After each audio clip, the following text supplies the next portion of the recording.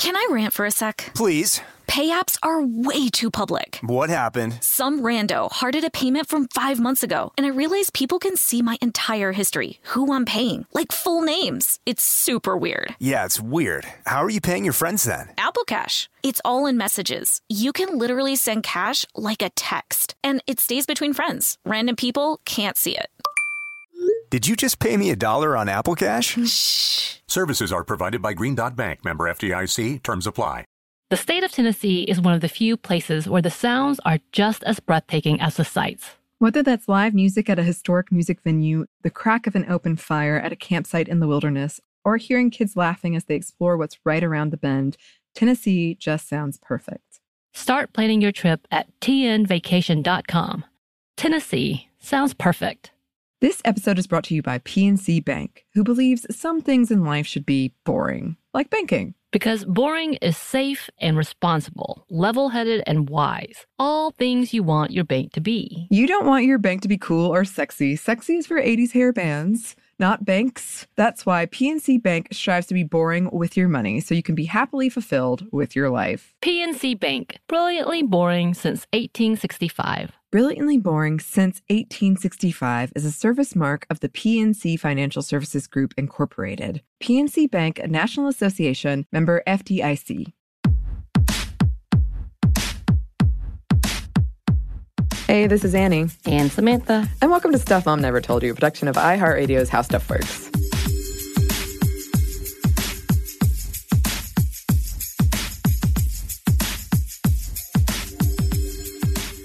Today, we're talking about names. Names? Yes. I love your surprise. I totally bought it. You have no idea what's coming. This is how it goes, which is why everybody's like, I don't think Samantha knows what she's talking about. I'm a really good actor. She's not at all. All an act, everyone. Speaking of acting, y'all, we got to watch Annie in her premiere movie called Annie in the City. Yes. It was delightful. Thank you. I really appreciate the support. Everybody came out because I was so nervous. Yeah, you did a great job. Thank you. I was nervous for you. There was a couple of things I was like, oh no. It was funny because they would turn and look at me as if to assess. I was trying not to look at you. I was like, oh. And I would sink further and further but down. But it was so good. You did a great job. Thank you. Thank you. And producer Paul. Good job. Yes. Maybe one day it'll be available widely. YouTube's? Maybe. Oh, yeah. Well, I don't make any money from YouTube, but I guess I'll just get it out to the public. That's what matters. Let people see your work. I need them. And the craftsmanship. Thank you. Because there's so much craftwomanship. Oh, I'm sorry. Craftwomanship. Jeez. Anyway, we're talking about names today. There is a point in that movie where one of the other characters is named Annie, and she says, I ask her how she spells it, and she's like, what? And I say, well, I spell it a little bit differently. Right. We're going to get into that a little bit later. But one of our most popular and controversial episodes ever, since I've been on, and I think probably ever, was women taking their significant others, typically husbands, last name. Right. So we wanted to revisit this, but this time talk about given names and family names and why it's so rare to have a woman with the suffix like a junior. And the whole reason we're doing this is because one night I couldn't sleep and got to thinking about first Robert Downey Jr. and then other juniors, and then there are no women juniors? Episode. Ooh. Yes. And the short answer is the patriarchy. Obviously. Right. And before a lot of you write in angrily about why you chose your child's name, these are generalizations. There is research. We're not here to judge anybody. Name your child as you see fit. Right. We love it. Yes. That's feminism. The choice is what matters. But we did want to discuss why society at large still views women and all things feminine, even in names, as lesser. And there have been a few news stories about this lately after Serena Williams named her daughter Alexis Jr. after the child's father, Alexis Ohanian, who is the founder of Reddit. Mm-hmm. Mm-hmm.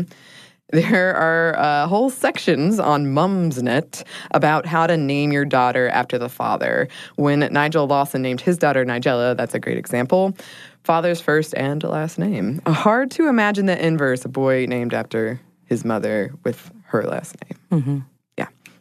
Celebrities do have a lot of sway over naming practices. Dakota and Shirley, as in Shirley Temple, Dakota Fanning, were more masculine names before the first famous people bearing that name were women, and then it kind of shifted and they became more coded as feminine. Ryan Reynolds and Blake Lively named their daughter James, and Mila Kunis and Ashton Kutcher's daughter is named Wyatt. And then there are the gender-neutral names like Paris and Apple and Blue Ivy, etc. I do appreciate the creativity. Sure.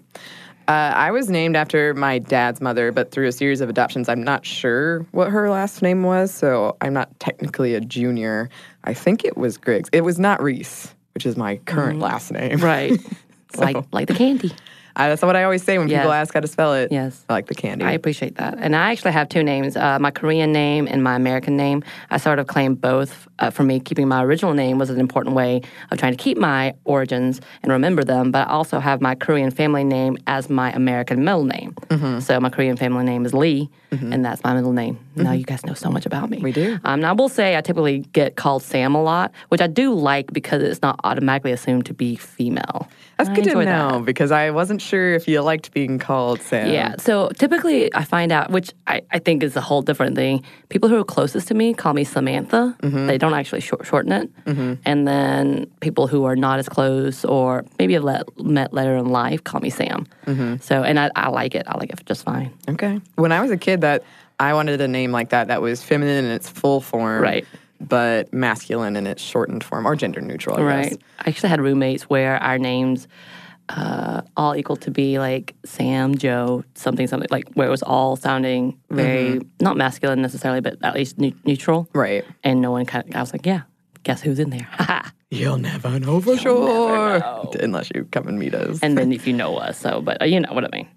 I'm also a person who's collected a lot of nicknames over my career of my life. And I would love to look into, there's probably not any research about this, but nicknaming practices in different countries and among different genders, just how that works. I was going to say that the older generation, I had several of them call me automatically Sammy Davis Jr. So I don't know if they just take something that's familiar from their past and just place it on. Sure. But a lot of people just call me that. Well, that's a famous junior. I have a nickname for our producer, Andrew, and he does not love it. But I do. I love it. You always have a nickname, but this is the best one. It's true. It's so long and makes so no long. sense. It keeps growing every time. I know. My friends later asked me about it. They're like, what was it again? And I said, I think it changes. It gets longer and longer. Oh, no, I've got it established. I've got the core. Mm-hmm. But I keep adding to it. Mm-hmm. I'm not going to say it because I think Andrew would cut me. Before we get into the longer answer, other than just the patriarchy is why this whole naming thing with juniors and all that exists. The main difference between junior and something like the second is someone with the junior suffix is named after someone still living, typically the father, while the second is usually not the father, but the grandfather or uncle. Women typically don't get these suffixes because of the common practice of taking the husband's last name after marriage. So it's a very short answer to this question that kept me up at night. But we did expound upon it a lot. George Foreman is an exception, I suppose, because all 5 of his kids are named after them. And I think the first one is junior, and then they're second, third, fourth. There was a commercial with him having all of his children around, right? And the confusion of his name came out or something. Because everyone's like, wait, what? They're all George Foreman? I like that. And I like how Will and Jada Pinkett Smith, I guess it's Will Smith and Jada Pinkett Smith, did it, which they switched up the daughter and the sons, Willow. Yes. And Jaden. Yeah. It took me a long time to figure out who was whom, because it was not typical. Right. And obviously it was a variation and not exactly the same, but I appreciate that. I did not know that until minutes ago when you told me it. Right. Because I knew their names, I just never put together. Really? Yes. I just never put it together. I don't know. And I did want to put at the top here before we get into this, names can be really powerful. They can shape how people see us and how we see ourselves. And a lot of our entertainment, knowing a name gives you power over someone, whether it's something like Rumpelstiltskin, or a demon possessing you and you need to know their name, is probably possessing a young girl because periods. That's my theory. Right. It's always about periods. That one, I think that's pretty straight We're on the same page. I'm with you on that one. And I think it's also how they do the naming ceremonies in several different places. I think that makes it a pretty significant, like this is, with the monarch, they make it a big deal. This is so-and-so, so-and-so. And usually they have 10 names. Sure. Do you, because I know that's lineage, all about it. But yeah, it's a big, powerful ordeal and a celebration.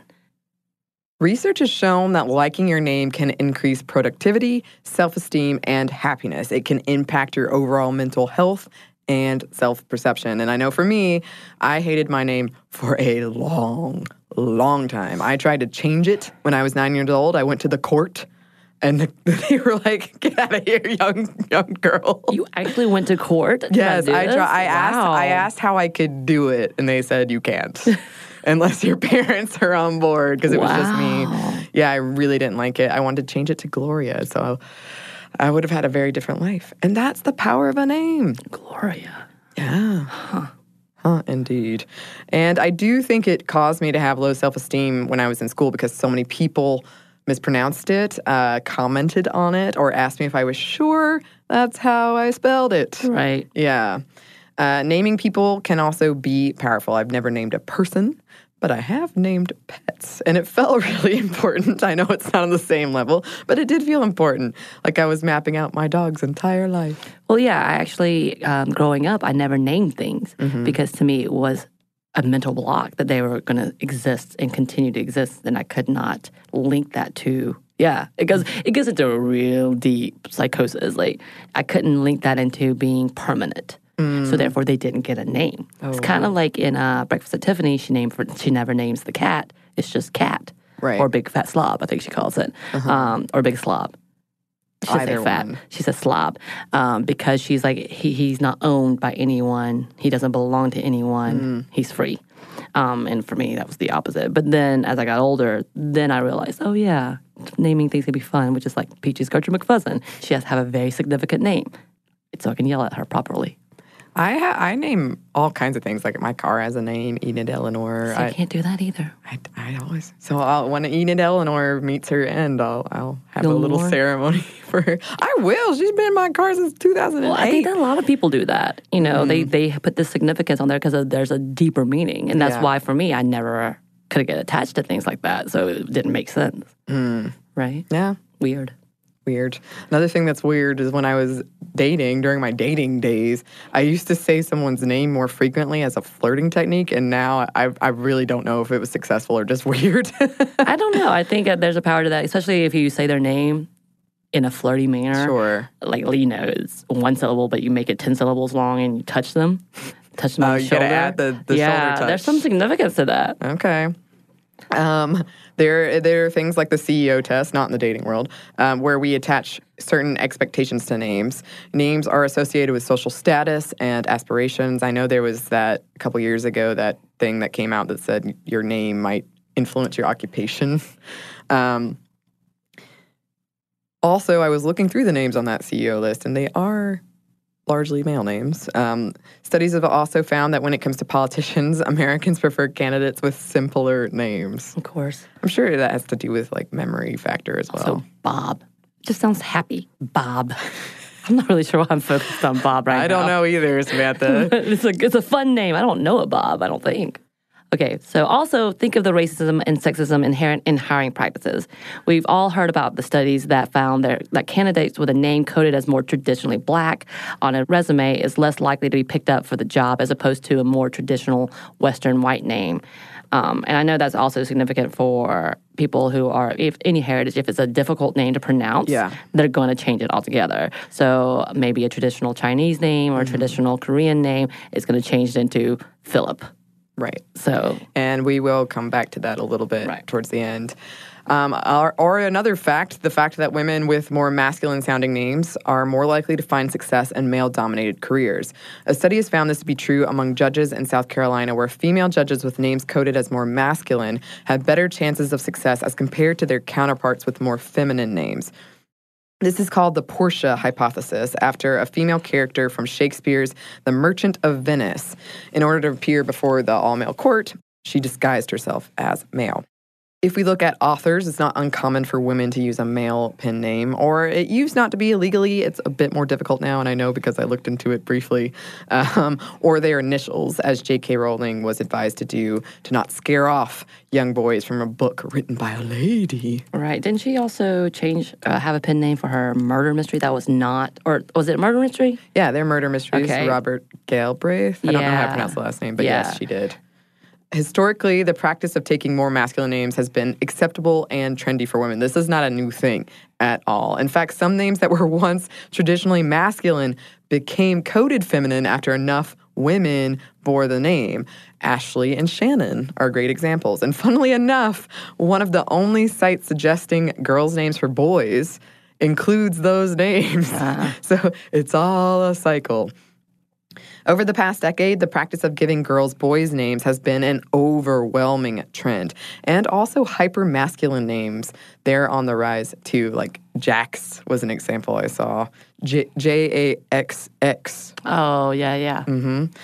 But giving a boy a feminine name, not so much at all. In 2017, 2 of the most popular boys' names, Noah and James, were given to about 170 girls each. The top 10 popular girls' names were given to as little as 6 boys. As little as 6 boys. Right. And that's in the top 10. Giving a girl a boy's name is seen as bucking gender norms, but the traits a lot of parents are after when choosing a masculine name for a girl are things like strength or the cool factor and desirable traits, because masculinity in itself is desirable. This isn't to say it can't be empowering for girls at all. We've already said we like it when I would have liked it. But the fact that a boy's name is inherently better, that's the problem. Right. It's all well and good for girls to be associated with masculinity while still being feminine, but for boys, being associated with femininity is a definite negative. This is another example of a higher status group not wanting to take on anything from a lower status group, and those are actual terms that come up in this conversation. And we have talked about this in a handful of episodes, actually. In our Final Girls episode, and the discussion around how the final girl not uncommonly has a masculine coded name or a gender-neutral kind of name, or in our video games episode and the practice of using a male or gender-neutral screen name to avoid harassment. Right. Just something I definitely did and was still harassed. So your results may vary. They were like, I know she's faking. I can sense it. One study found a connection between boys given more traditionally feminine names experiencing more difficulties at school. And I mean, it's kind of a joke. Parents to be running through the possible rhymes and insults of a potential bad name. So, dude names good, lady names bad. That's a big thing. The parents to be will not tell people their names so they don't hear other people's judgments. That's true. From the beginning. I can relate to that on a very minor level. It reminds me of the episode of Seinfeld where he's dating the woman and he doesn't know her name and she gives him a hint. She says, can you imagine how tough it was growing up with a name that rhymes with stuff like a female body part or something? Right. And he spends so long trying to get it. And it's not till the very end. He's like, Dolores. Uh-huh. That's not a bad name. No, I don't think so. So another study found that while women with gender-neutral names were seen as more masculine, boys with gender-neutral names were seen as more feminine. And another study suggested that girls with gender-neutral names were more likely to take advanced math and science.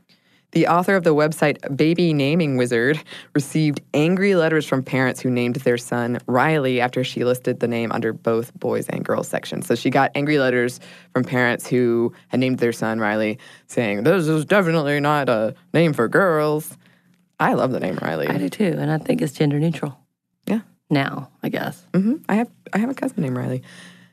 Anyway, we have a lot more for you in this whole name game. But first, we're going to pause for a quick break for a word from our sponsor.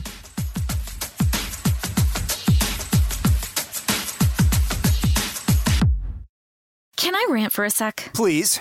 Pay apps are way too public. What happened? Some rando hearted a payment from 5 months ago, and I realized people can see my entire history, who I'm paying, like full names. It's super weird. Yeah, it's weird. How are you paying your friends then? Apple Cash. It's all in messages. You can literally send cash like a text, and it stays between friends. Random people can't see it. Did you just pay me $1 on Apple Cash? Shh. Services are provided by Green Dot Bank, member FDIC. Terms apply. Snag a Job is where America goes to hire, with the deepest talent pool in hourly hiring. With access to over 6 million active hourly workers, Snag a Job is the all-in-one solution for hiring high-quality employees who can cover all your needs. On demand, temp to hire, part-time or full-time. You name the position. Warehouse worker, retail associate, grocery store clerk, fitness trainer, baker, stylist, bellhop, podcast producer. Yeah, Snag a Job's got a worker for that. With our easy-to-use platform, you're able to seamlessly post and fill available positions quickly with a dedicated customer support team to provide all the help you need along the way. Kind of nice knowing you have a talent pool like that in your own backyard, right? Snag a Job is the partner you need to keep your business running smoothly. So visit snagajob.com or text snag to 242424 to talk to an expert. Snagajob.com, where America goes to hire. This episode is brought to you by PNC Bank, who believes some things in life should be boring, like banking. Because boring is safe and responsible, level-headed and wise. All things you want your bank to be. You don't want your bank to be cool or sexy. Sexy is for 80s hair bands, not banks. That's why PNC Bank strives to be boring with your money so you can be happily fulfilled with your life. PNC Bank, brilliantly boring since 1865. Brilliantly Boring Since 1865 is a service mark of the PNC Financial Services Group, Incorporated. PNC Bank, a National Association, member FDIC.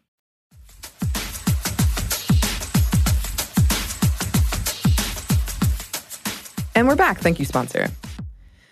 So, okay, the longer answer to this whole question that I originally started with was why are there no juniors, female juniors, is throughout our history, naming someone has been practical. It's been a practical thing first. A family name to identify you as part of a tribe of people who had to stick by you and would protect you, and then a given name to separate you from the rest of your family. Sometimes for boys in ancient Rome, that name was simply a number. What birth order were you? For girls born in ancient Rome, though, their names often contained descriptions since they shared the feminine form of the family name, often minus the given name. For example, General Scipio's Africanus, his family name was Cornelius, so his daughters got the names Cornelia Africana Major and Cornelia Africana Minor, Big Cornelia and Little Cornelia. These are largely birth order names. But then, parents started naming children generationally after ancestors. For most cultures, this followed patronymics, names coming from the father. Take Vladimir Putin. His middle name translates to son of Vladimir, so he's Vladimir, son of Vladimir Putin. That makes sense. Girls' names were often derived from their fathers' names as well. Religious names were also huge. I know at one point, I can't remember the statistics, but it was shocking how many women were named Mary. It was a huge thing. Mary. Especially in Europe. There are several men named Francis. Francis and John was the big one for Yes. It was John and Mary. John, oh, supernatural. Aww. Oh. Huh. Mm-hmm. Huh. Well, naming after the mother and the mother's side, however, has historically become uncommon. Someone with their mother's name in the 1800s were often bastards. Yeah, so they might not know who the father was, or he might not be in the picture. We don't claim him. Yeah. That's how that goes. Oof. Even if you think about the practice in some countries of taking the last names of both the father and the mother, it still boils down to the names of two men, the father's family name and the maternal grandfather. Yeah, and as the importance of family and religion has diminished, names have become more a matter of taste, which is nice. Yeah. There are, of course, exceptions to the rule. Here are a few famous ones. Starting big with Achilles. Mm-hmm. Achilles frequently went by son of Thetis. His mother, the sea goddess. Probably because she was a goddess and his dad was just a dude. He was a higher up dude, but he was just a dude. So if we think of it as a power structure, the goddess outranks human, but human man outranks human woman. Of course. Then there's Nancy Sinatra. She sometimes goes by Nancy Sinatra Jr. She's the daughter of Frank Sinatra and Nancy Barbado Sinatra. It still feels kind of more like a tribute to her father, though, because her mother took her father's last name, but maybe that's just me. Yeah. Then there's Anna Eleanor Roosevelt Jr., President FDR's firstborn and only daughter. In legal documents, Anna frequently was referred to as the second and her mother, senior. Nice. Mm-hmm. Child prodigy and author of In 1492, Columbus sailed the ocean blue. Winifred Sackville Stoner Jr. was named for her mother, whom she toured with. And then fragrance designer Carolina Herrera Jr. is named after her mother, the fashion designer. And then Dorothy Foldham, the broadcast journalist, made her daughter a junior. Mm-hmm. Another perhaps obvious example we should mention is the royal family, where you have someone like Elizabeth II, royal blood, family line, being everything. And then as I was researching with this, it was fun just to hear about the phonetics of sound being feminine and masculine. Yeah. And according to one study, names that start with the hard phonemes are, or as defined by definitions.com, any of the perceptually distinct units of sound in a specified language that distinguish one word from another, are more likely used for boys or male names, while the softer phonemes are placed with the feminine names. As in fact, sound gender association was the strongest in those who most highly endorsed that stereotype of men being tough and women as being tender. So like the U.S. and India. I remember my friend group growing up, we had a moment where we realized almost all of our names ended in a vowel sound, like E or and that's a pretty big one for feminine coded names. Right. Mm-hmm. We do have even more name stuff. What? But first, we have one more quick break for a word from our sponsor.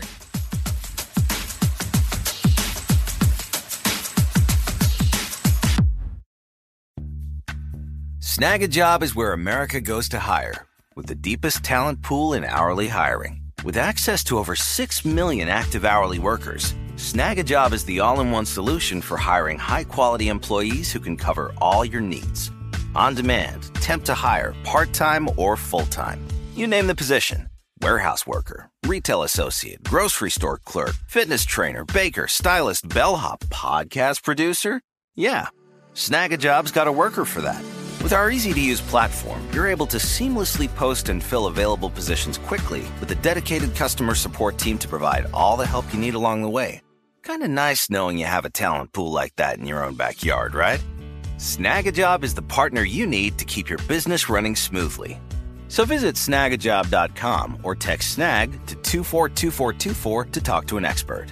Snagajob.com, where America goes to hire.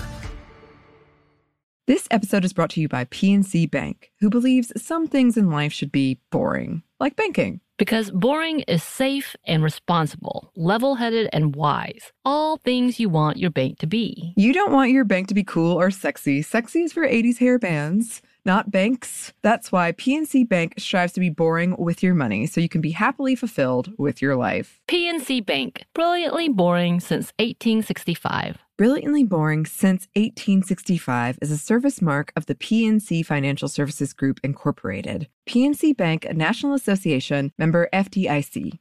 The state of Tennessee is one of the few places where the sounds are just as breathtaking as the sights. Whether that's live music at a historic music venue, the crack of an open fire at a campsite in the wilderness, or hearing kids laughing as they explore what's right around the bend, Tennessee just sounds perfect. Start planning your trip at tnvacation.com. Tennessee sounds perfect.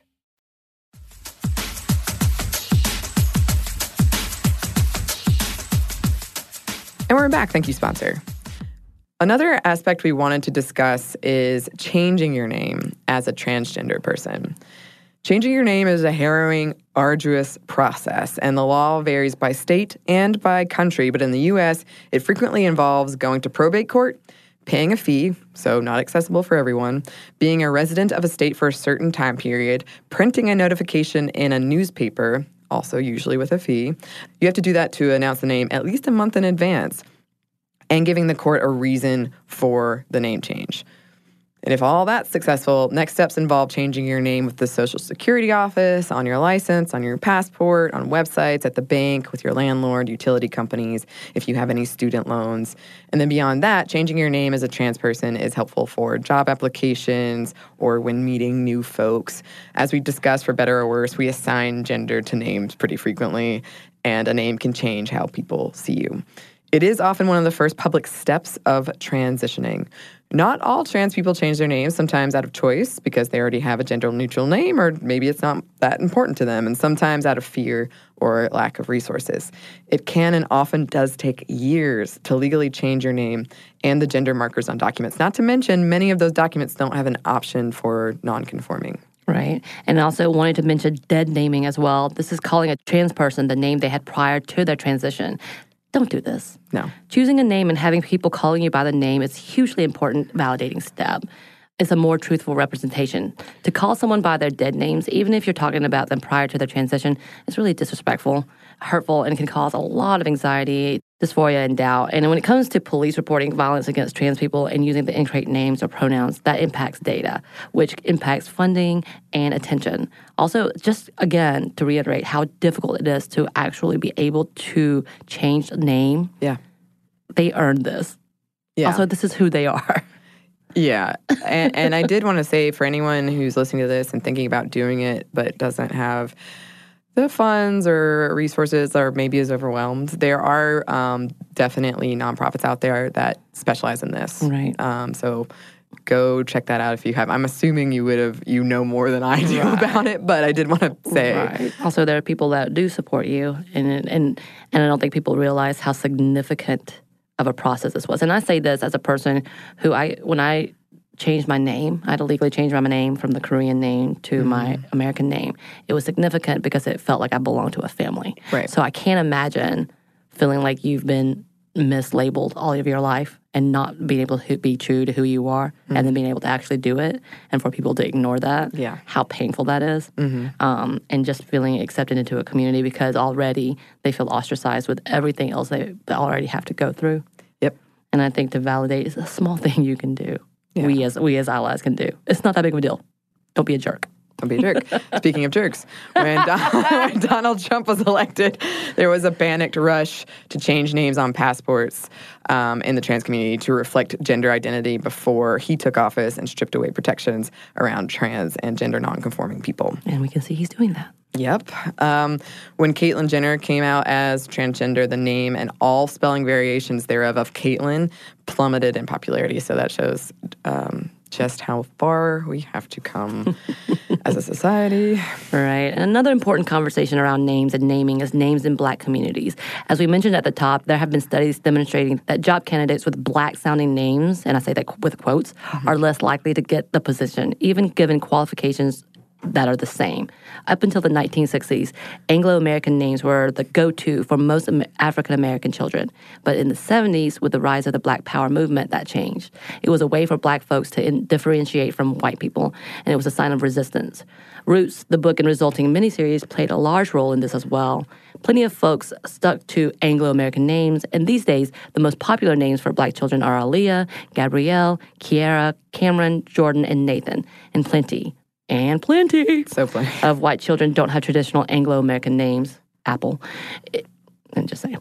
It's a pretty overt example of racism. Unusual names for Black folks are punchlines. Unusual names for white folks could easily be a politician. Yeah, a lot of our politicians, if you think about it, have very non-traditional names. Right. And then you also have to look, and just being in the criminal system, the racist idea behind a name is absolutely a big part of the judicial system. And I've seen it. And I can attest to it, and it's horrible. And even just having to sit and review kids, people who automatically assume things with the name and with the conversation of why the parent do this to them. But just all of that, it does, and it's unfortunate that these may be historical names for them or generational names or something that they want to do a variation like many white entertainers do today. They get dinged for. And it is unfortunate that it is a part that we have to look at and consider why it happens. Yeah, and I would love to come back in a future episode and bring some people on who can talk more about this. Right. On a sort of related note, I did want to briefly touch on the process of anglicizing names, which can and has been very harmful, a violent act of erasure of other cultures. For example, Christian names for Native Americans and African slaves. And when I was in China, a lot of students would introduce themselves with their Chinese name and their English name.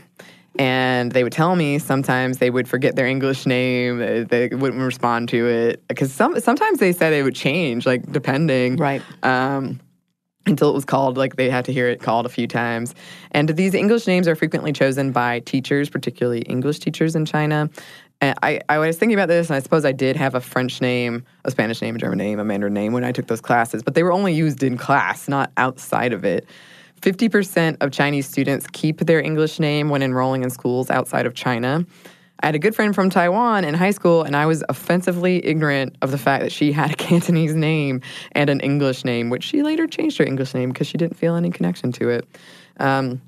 A lot of Chinese given names are words. I believe my students gave me one, and I hope they weren't just lying to me, but I believe it meant summer rain. It could have been a terrible thing. I was going to say, this is like a Cantonese or Mandarin tattoo that it says. It's off my back. No. But in the U.S., that's less common, giving these kind of like word names, and can lead to judgment. Also, English naming conventions are confusing. They're confusing. Mm-hmm. Some words are names and some aren't. It's come up in our politics. Bills suggested that Chinese Americans adopt English names. Like, bills have come up because they are too confusing. Also worth pointing out, the English name typically means a white English name. Absolutely. But I did want to say, some people, when I was researching this, don't think it's a big deal, or they kind of like it. Some people don't. Like I said, for me, when I changed my name, when my name was changed, it was about fitting in. Of course, I go back as an adult looking back on the shame factor of trying to be white. Yeah. So it's kind of that both of trying to figure out who you are and trying to fit in. Mm-hmm. So if you're accepted into a community, it feels nice. Mm-hmm. But also sometimes it's just really difficult to try to tell everyone how to pronounce your name. Yeah. And really frustrating. So it's just like, just call me Mary. Just call me Jane Doe. Whatever, I don't care. Whatever it is. Well, and I was reading about why this is, and essentially it's because business. Right. I'd love to talk about that more, too. And I also would love to come back and talk about naming in Native American communities, because something else I was thinking about in this episode is when I worked in Australia for a while, and I worked with Indigenous communities in Australia, and I got to see a couple of their naming ceremonies, and they also gave me a name, which I know what that meant, because I was there to help document their language, but it did feel like they chose it for me, and it felt really powerful, and like, this is how they see you, and this is how you're going to fit into this community, and just given the opportunity to witness that. So there's a lot to talk about with names. What's in a name? What's in the name? A lot, apparently. A lot, apparently. And we would love to hear from you listeners, any thoughts you have on names, and any experiences you have with names. If you've got any interesting names in your life, you can email us at stuffmediamomstuff@iheartmedia.com. You can find us on Twitter at momstuffpodcast, or on Instagram at stuffmomnevertoldyou. Thanks, as always, to our super producer, nickname withheld, Andrew Howard. Beep, beep, beep, beep. Thank you. And thanks to you for listening. Stuff Mom Never Told You is a production of iHeartRadio's How Stuff Works. For more podcasts from iHeartRadio, visit the iHeartRadio app, Apple Podcasts, or wherever you listen to your favorite shows.